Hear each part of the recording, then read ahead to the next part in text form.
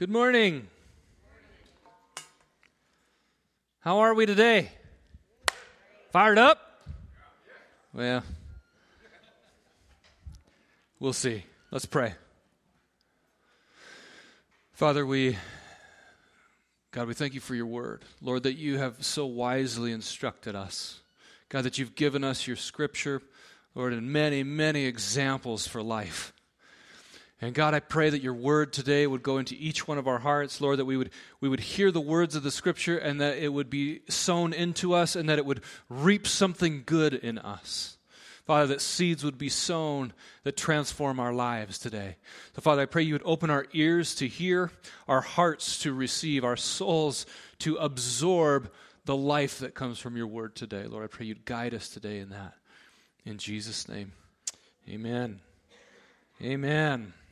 I want to begin by quoting the Apostle Paul. One little line that he had to say that I appreciate so very much when he said these words, "So we do not lose heart." So we do not lose heart. If anybody could talk about losing heart, I think Paul had plenty of opportunities to do that. When we look at his life, he was very challenged. And we often are challenged by life to lose heart along the way. What does it mean to lose heart? Well, let's look at the definition here. To begin to feel that one cannot do something that one has been trying to do. You lose your bearings. You set your sight out to do something and you begin to get the feeling that you're actually not going to accomplish it. To become discouraged. And this so often happens in life. We set our sights on a goal or an objective. We're gonna get somewhere.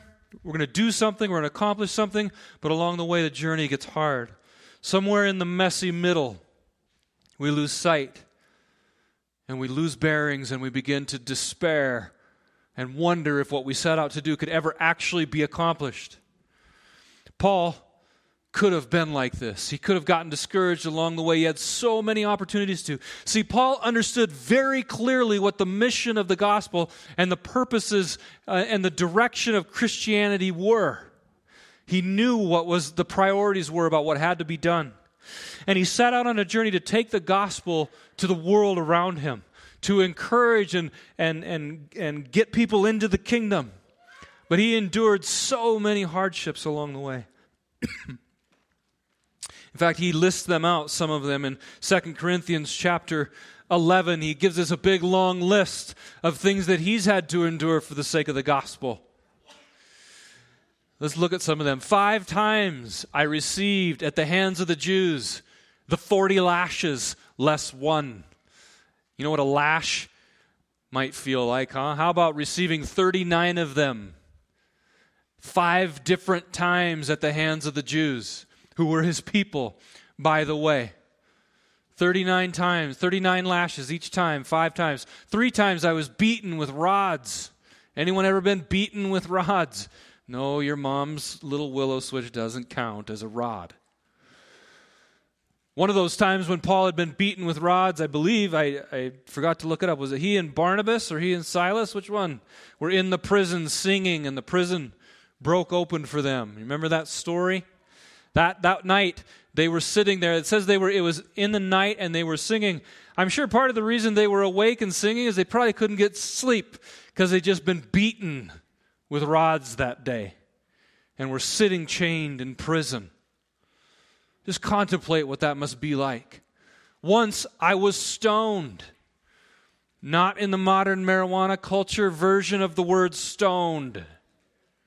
This was a way they executed people. They threw rocks at them until they died, which would be a very uncomfortable experience, I'm sure. One time he was ministering in the city and some Jews from the surrounding area came and they stirred up the local people and they stoned Paul. And it says that they dragged him out of the city, supposing that he was dead. I mean, you'd really have to get after it with some rocks to think that you killed somebody.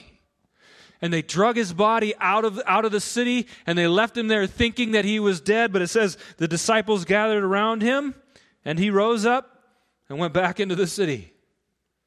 Paul went through that. What an amazing thing to have to endure. And yet from the same man's mouth came those words, we do not lose heart. We do not get discouraged on the journey. We don't lose sight of what the purpose is. He's on frequent journeys. 3 times he was shipwrecked.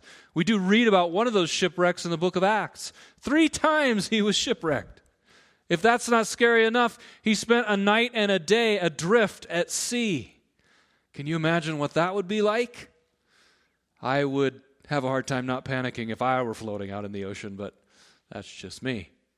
On frequent journeys, in danger from rivers, danger from robbers, danger from my own people. Paul suffered severe persecution from his own. From the people that he grew up with, the people he taught, the people he learned from. He suffered repeated persecution from their hands. He talks oftentimes how he still longs for the Jews to come to Christ, his own kin, his own people, and yet he has been suffering from their persecution. What that must feel like, how discouraging that would be, how you would be tempted to lose heart and lose sight along the way. Danger from my own people, danger from the Gentiles, danger in the city, danger in the wilderness, danger at sea, danger from false brothers, in toil and hardship, through many a sleepless night, in hunger and thirst, often without food, in cold and exposure. And apart from other things, there is the daily pressure on me of my anxiety for all the churches. I just appreciate Paul's vulnerability. He's saying, on top of all of the stress I feel about my mission, I'm also having to deal with all of these other things. And yet this same man said, we do not lose heart. It was his instruction to the church, and we're going to unpack some more of what Paul had to say about it. But he did not lose heart. And my challenge to you and my encouragement to you and to all of us and myself today is that we are a people who does not lose heart. We don't get discouraged along the way because we know how it ends. We know what happens. We know who wins. We don't lose heart and we don't lose sight because God has greater purpose in life. I want to tell you about somebody. Perhaps you've heard of him. His name is Admiral James Stockdale. I think he was mentioned a couple years ago at the Global Leadership Summit, I think is where it was. Don't quote me on that. Because he's a part of a book called From Good to Great. Good to Great, where we learn in businesses about how to take a business from being good to becoming great. And the author Jim Collins writes this book, and in the book he talks about Admiral James Stockdale and eventually what would be called the Stockdale Paradox. But I want to tell you the story of Admiral Stockdale because it pertains to this idea of not losing heart, and his paradox is very helpful. I think Paul understood it and lived it out very well. Stockdale was a naval pilot in Vietnam, and in 1965 his jet was shot down, and he was captured.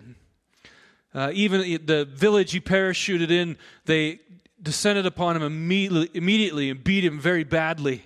And he was put in the Hanoi Hilton. Those of you that are familiar with the Vietnam era and war would know what that is. It was a prison camp. He became a prisoner of war. For nearly 8 years, he was a prisoner of the North Vietnamese. 4 of those years, he was in solitary confinement. He was the senior ranking officer among the POWs, and so he organized them. They developed a code of communication through tapping. And they even used the sweeping of their brooms as a code to communicate with one another. And Stockdale, they helped them develop a system. They'd be tortured. And they developed a system of little mile markers along the torture before they could give up information, because nobody can survive indefinite torture without just total mental breakdown.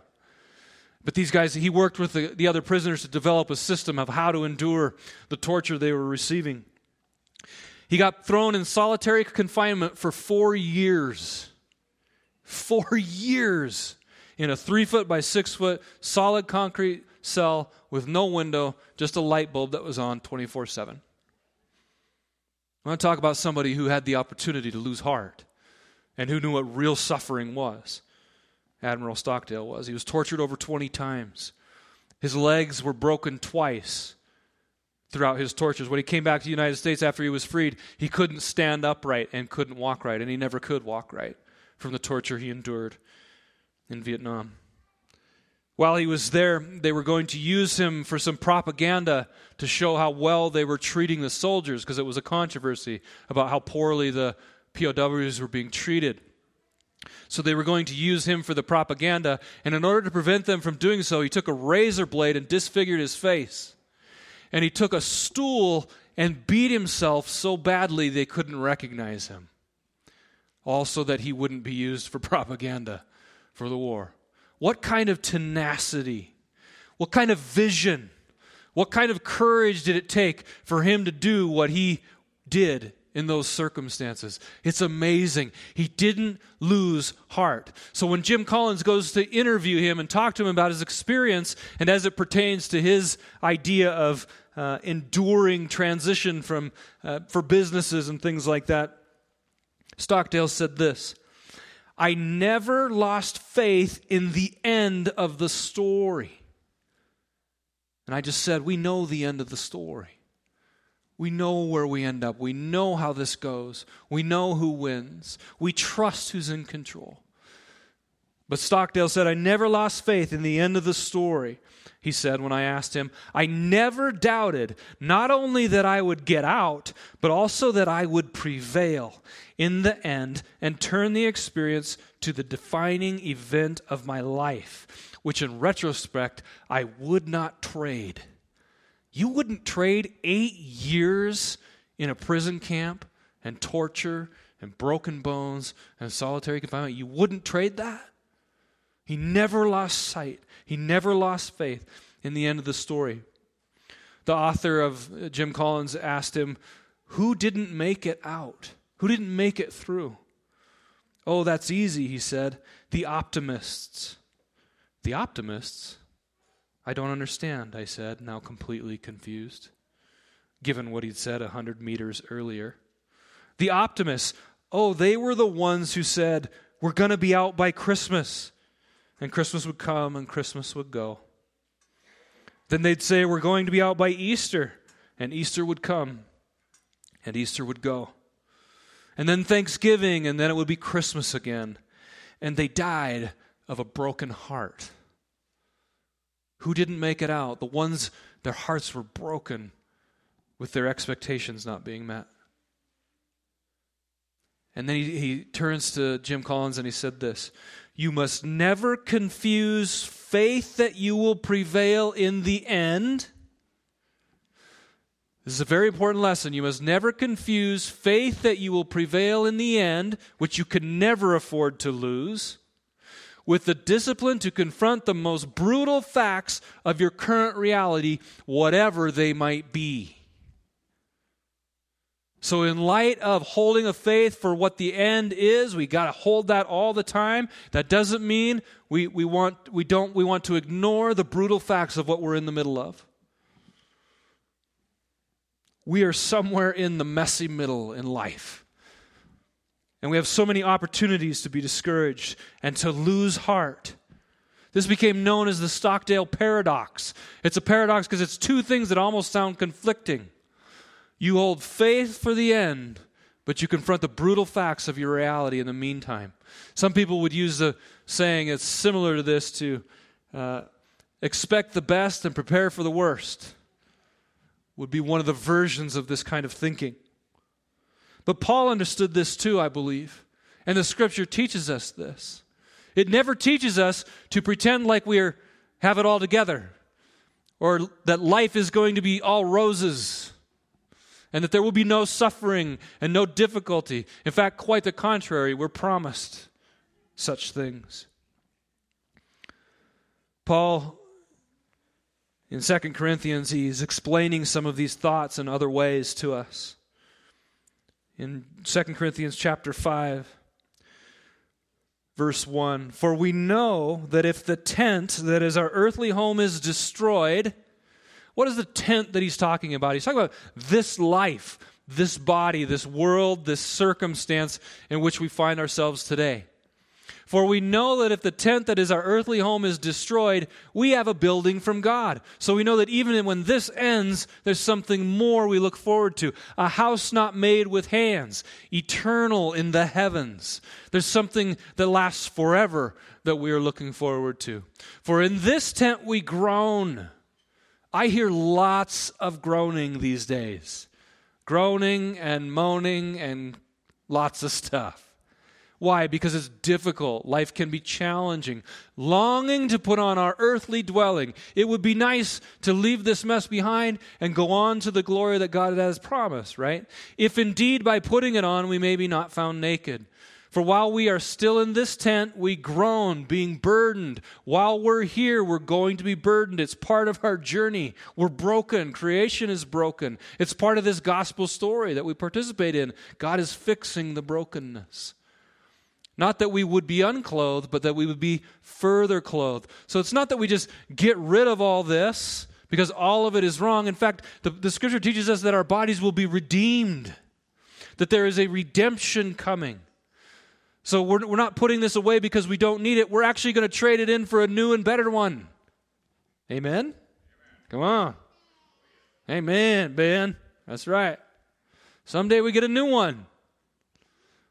One that doesn't perish, one that isn't corrupted, so that we be further clothed, so that what is mortal may be swallowed up by life. I love that imagery. Our mortality, we're so confronted with it. Our mortality because of sin. Death came because of sin, and we're confronted all the time with the weakness and the frailty that sin has produced on the earth. And yet we're looking forward to a day when the mortal is swallowed up by life. He who has prepared us for this very thing is God. We've been prepared for this. We can take confidence in the idea God is in this design. God is preparing us for this very thing. The work that's going on in our lives, the way we're transforming, the way we're changing, the way we're growing in relationship with Him, even the sufferings that we're enduring. God is preparing us, and He's given us His Spirit as a guarantee. So encouraging. So we are always of good courage. Why are we always of good courage? Because we have this to look forward to. This goes away someday. These circumstances go away someday. This broken creation will be transformed someday. And because of that truth, even though we're in the messy middle that we're in today, we are always of good courage. We don't lose heart because we know the end of the story. We know that while we're at home in the body, we are away from the Lord. While we're at home in this body, we are away from the Lord. For we walk by faith, not by sight. Yes, we are of good courage. Can you say those words? I am of good courage. I trust God in this. I trust that He has these things in His hand. I trust that regardless of what happens, He will be on the throne. It reminds me of the passage in Psalms where David talks about, though 10,000 fall at my right hand. You know, this idea that everything around me collapses. People, relationships, communities, nations, infrastructures. Everything I know is my reality. If everything around me collapsed, could I still be of good courage, knowing the fact that my God is on the throne? He is the King. He is in control. I will not lose courage regardless of what happens because of who He is, because I walk by faith, not by sight. Is that our testimony? Can we lay hold of that for our lives? Yes, we are of good courage, and we would rather be away from the body and at home with the Lord. You ever think like this? My wife doesn't like it when I think like this. It would be nice to be done sometimes and to go on to the glorious next. But we have work here to do while we're here. We have lives that are meant to be lived. but we do look forward to the day that we leave it behind and we go on to glory. And that's what Paul's talking about. So whether we are at home or away, we make it our aim to please Him. This jumps out at me. Whether I'm here, whatever I'm doing, whatever's going on, I'm walking by this faith, I'm making it my aim to please Him with my life. I don't lose courage in all these circumstances and all the tortures and all the difficult things that have gone on in Paul's life. He still, along with the people that he was with, made it their aim to please no one else but God. Not themselves, not the people around them necessarily, not the communities they found themselves in. They didn't cave in to any of it. They made it their aim to please God. And it's a really important thing for us to ask ourselves today. Is it our aim to please God? In the decisions that I make, in the words that I speak, in the attitudes I take on, in the things that I communicate with my friends, in the way that I treat my loved ones or my not so loved ones. In all of those things, is it my aim to please God? Is He the one I'm aiming to please? Or is it me? Or is it my fear of somebody else, so I'm aiming to please them? See, we can't lose sight of what the most important thing in everything is Him alone. He is the point. Above all other things, we make it our aim to please Him. He goes on to say, for we must all appear before the judgment seat of Christ, so that each one may receive what is due for what he has done in the body, whether good or evil. So we recognize that someday we will leave this life behind and there will be an accounting, a reckoning. We will stand before God and we will answer for what we have done in our lives. And so often this is a sobering reality when I want to take up something that's not the gospel and make it my priority. Something that's not of God and make it the most important thing in my life. Make it the thing I'm willing to break relationship with others over and be mean to others about. I take up these things. Rather than aiming to please God, I'm just trying to please something in myself. But when I hold those things up to the Scripture and I hold them up to God, they don't pass the test. Is it pleasing to God? Am I aiming to please God? Because I will give an account for the things that I've chosen to do that were displeasing to God. And we're in a situation right now where we have lots of things vying for our attention, our emotion, our input, our investment. We're pouring ourselves into different things because things feel tense and we want to fix things. And so we pour ourselves into solutions of whatever we think they are. But in doing so, we have to be so very aware that our ultimate aim must be to please God. There is nothing else that we can put our hope in. I want to read out of Hebrews chapter 11. Sometimes we call it the faith chapter. Because whoever the author of Hebrews was, is talking about all of these heroes of the faith. People that had lived by faith, beginning with Abraham. Not even necessarily with Abraham. Talking about Abel's sacrifice, things like that. All these people that live by faith. And then it gets to the end and says, these all died in faith, not having received the things promised. Could you live with that idea yourself? Promises that you feel like God has made to you. Things that you believe about God that you hope occur in your lifetime. These people lived by faith and never saw the fulfillment of the promise in their lifetime. But they still lived for God. But having seen them and greeted them from afar, and having acknowledged that they were strangers and exiles on earth, they came to realize by faith that this was not their home, that they weren't living in the fullness of the promise, that God was working something out for those who believe. For people who speak thus make it clear that they are seeking a homeland. If they had been thinking of the land from which they had gone out, they would have had opportunity to return. That wasn't where their hope was. It wasn't where their faith was. But as it is, they desire a better country that is a heavenly one. Therefore, God is not ashamed to be called their God, for he has prepared for them a city. Them, those that live by faith. Those that even see it from afar. Setting your sights on the end. When we're in the middle, we lose heart sometimes because we lose our way. We gave our lives to Christ and we believed something about our future, that God was going to guide us. Suddenly life gets difficult partway through and we lose heart.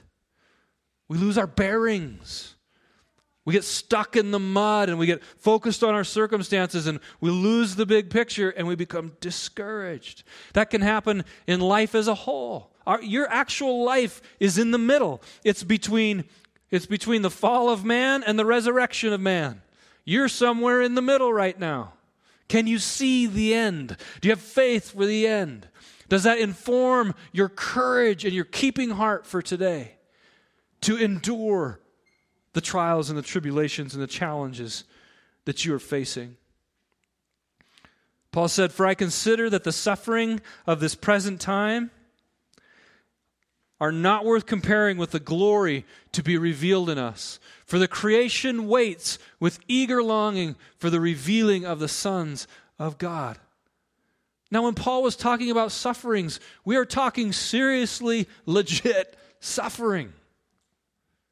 And yet, even in his own mind, he didn't think they were even worth comparing to the glory that will be revealed in us. Not even worth comparing. I think about this when I think of age, and probably most of you can relate to this. When I was 13, 14, 15, 20 years old was an eternity away. It was going to be forever before I was out of the house. Right? Do you remember those years? And your parents said things like, "You're going to blink your eye and high school is going to be gone." Yeah, right. That's 4 years. That's forever. And then you get in your 20s and you look back and you're like, wow, that was fast. And I'm in my 40s now and I'm going, I ain't going to be around forever. I don't have forever anymore. It's going very, very quickly. Very quickly. And don't you sometimes wish you could go back and talk to that 15-year-old you and say, this is going to go really quick. Let me help you with some decisions. Let me encourage you. And we do that with young people. We get older and we turn to a younger generation and, we have experience and we have wisdom and they haven't gone through it yet and you're trying to help them see a better perspective. Because they don't see the end. But then you look forward and I look at an elderly person and I listen to my dad a lot better now than I did when I was 15, I can tell you that. You've seen those jokes. Like when I was 5, my dad was the smartest man in the world. By the time I was 18, he was the dumbest man in the world. And by the time I was 30, he was the smartest man in the world again. It's amazing how that works. Because of experience, and you look to the generation ahead of you, and they have a way of seeing the big picture in a way that you're in the middle and you can't. And life is like that. God's like the adult, and we're like the little kid who can't comprehend actually growing up and actually leaving this behind and going on to what God has prepared. And yet he encourages us, don't lose heart. Your priorities changed as you were growing up, didn't they? The things you were such a big deal when you were a kid or a young adult, and they change.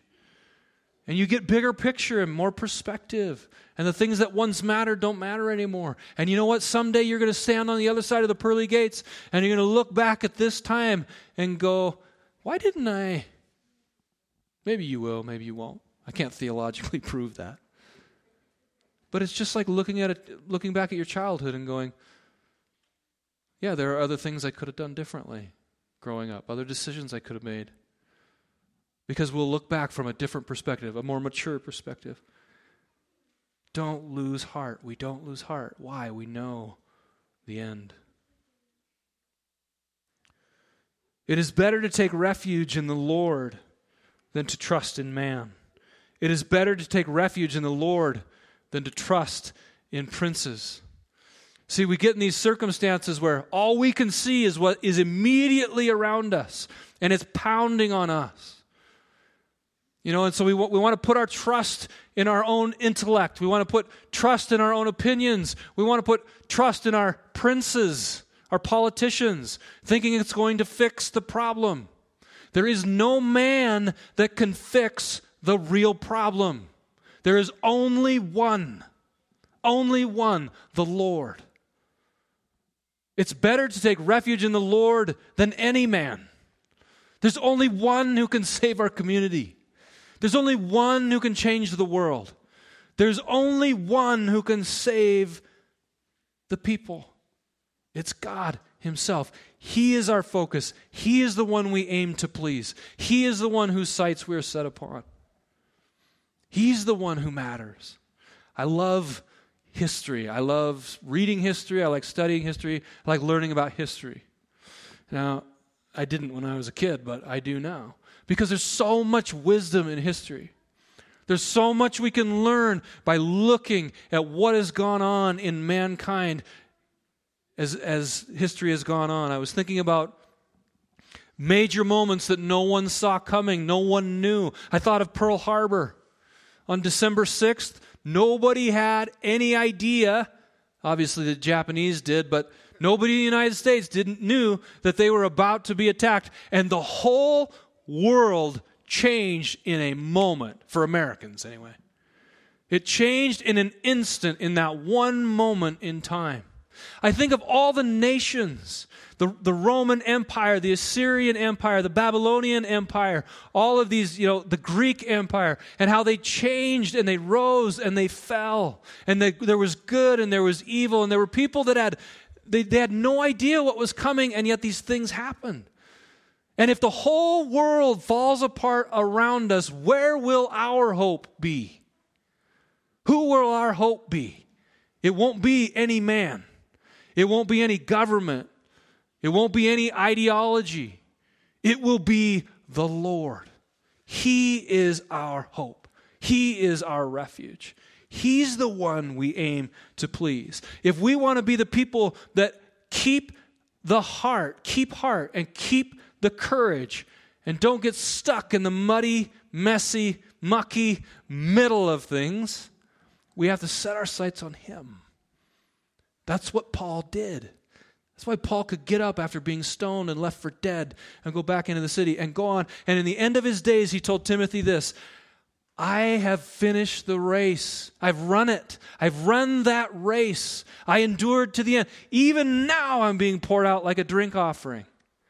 He gave his life for this gospel in many different nations, in many different contexts. He gave it all for God, and ultimately was beheaded.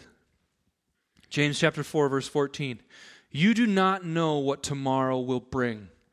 What is your life? You don't know what tomorrow will bring, and we don't. And so we have to evaluate in our own lives and context the way we're making decisions and the way we're living. Is it pleasing to God? Is it set on the end? Do we have faith that God is actually on the throne? That this does work out according to His plan? Those kinds of things. What is your life? For you are a mist that appears for a little time and then vanishes. When I was younger, when I was a kid, I always thought of it in terms of like, if I could torture you for 30 seconds and then you would spend the rest of your life living the most wonderful life, would you do it? Of course, the answer to that question would be yes. I'll endure 30 seconds of pain to have the rest of my life be awesome. Well, that's what this life is like compared to eternity. How do I measure eternity? I can't. And so if this is eternity, because I can't measure it, then this is your life in that timeline. It's a millimeter on an infinite scale. Shouldn't we, can't we, should we encourage ourselves then to maintain our vision on an eternal God who loves us? I want to wrap up with this passage. 2 Corinthians Chapter 4, right before the tent talk that we just discussed, Paul said this. I think it really summarizes the heart of today's message. So we do not lose heart. That's where we begin. We do not lose heart. Though our outer self is wasting away, our inner self is being renewed day by day. And that's true. Our outer self is wasting away. From the day we're born, we begin a journey towards death. But it's more than that. It's reflected of the whole system. All of this creation, all of it is wasting away. The whole thing. Our inner self is being renewed day by day for this light, momentary affliction. Light? Right. How light has it been for you? But that's what Paul calls it, because he's bringing it into context and comparing it with a bigger reality. So even for all the things that he's suffered so far, he's calling them light and momentary afflictions. It's preparing us for an eternal weight of glory beyond all comparison as we look not to the things that are seen, but to the things that are unseen. For the things that are seen are transient. The things that are seen are transient. They're going away. They're moving on. COVID is transient. The political climate is transient. Everything maybe you're facing some challenges in life. They're transient. It all goes away. It all ends. It's short. It's a vapor.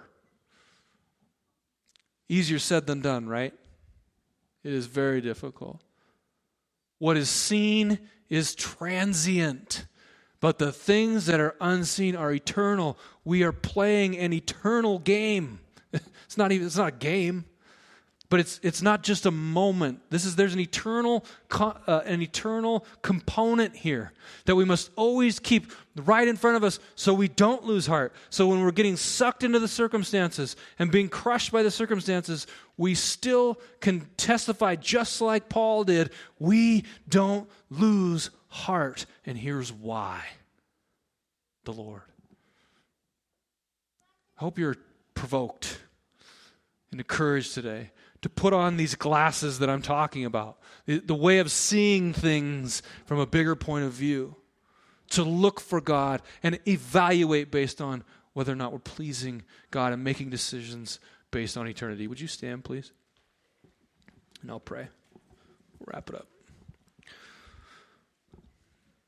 Lord, again, we do thank you for your word. And God, I pray that each one of us, those of us who have kind of lost heart along the way, gotten discouraged and stuck and just staring at the circumstances going, what in the world is going on?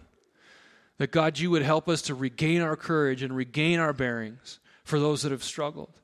Lord, and to set our sights on the good things, Lord, that you want us setting our sights on. The actions you are wanting us to take that line up with your word. God, that the heart that you have in all of this for your people. God, encourage and strengthen each one, I pray. In Jesus' name, amen.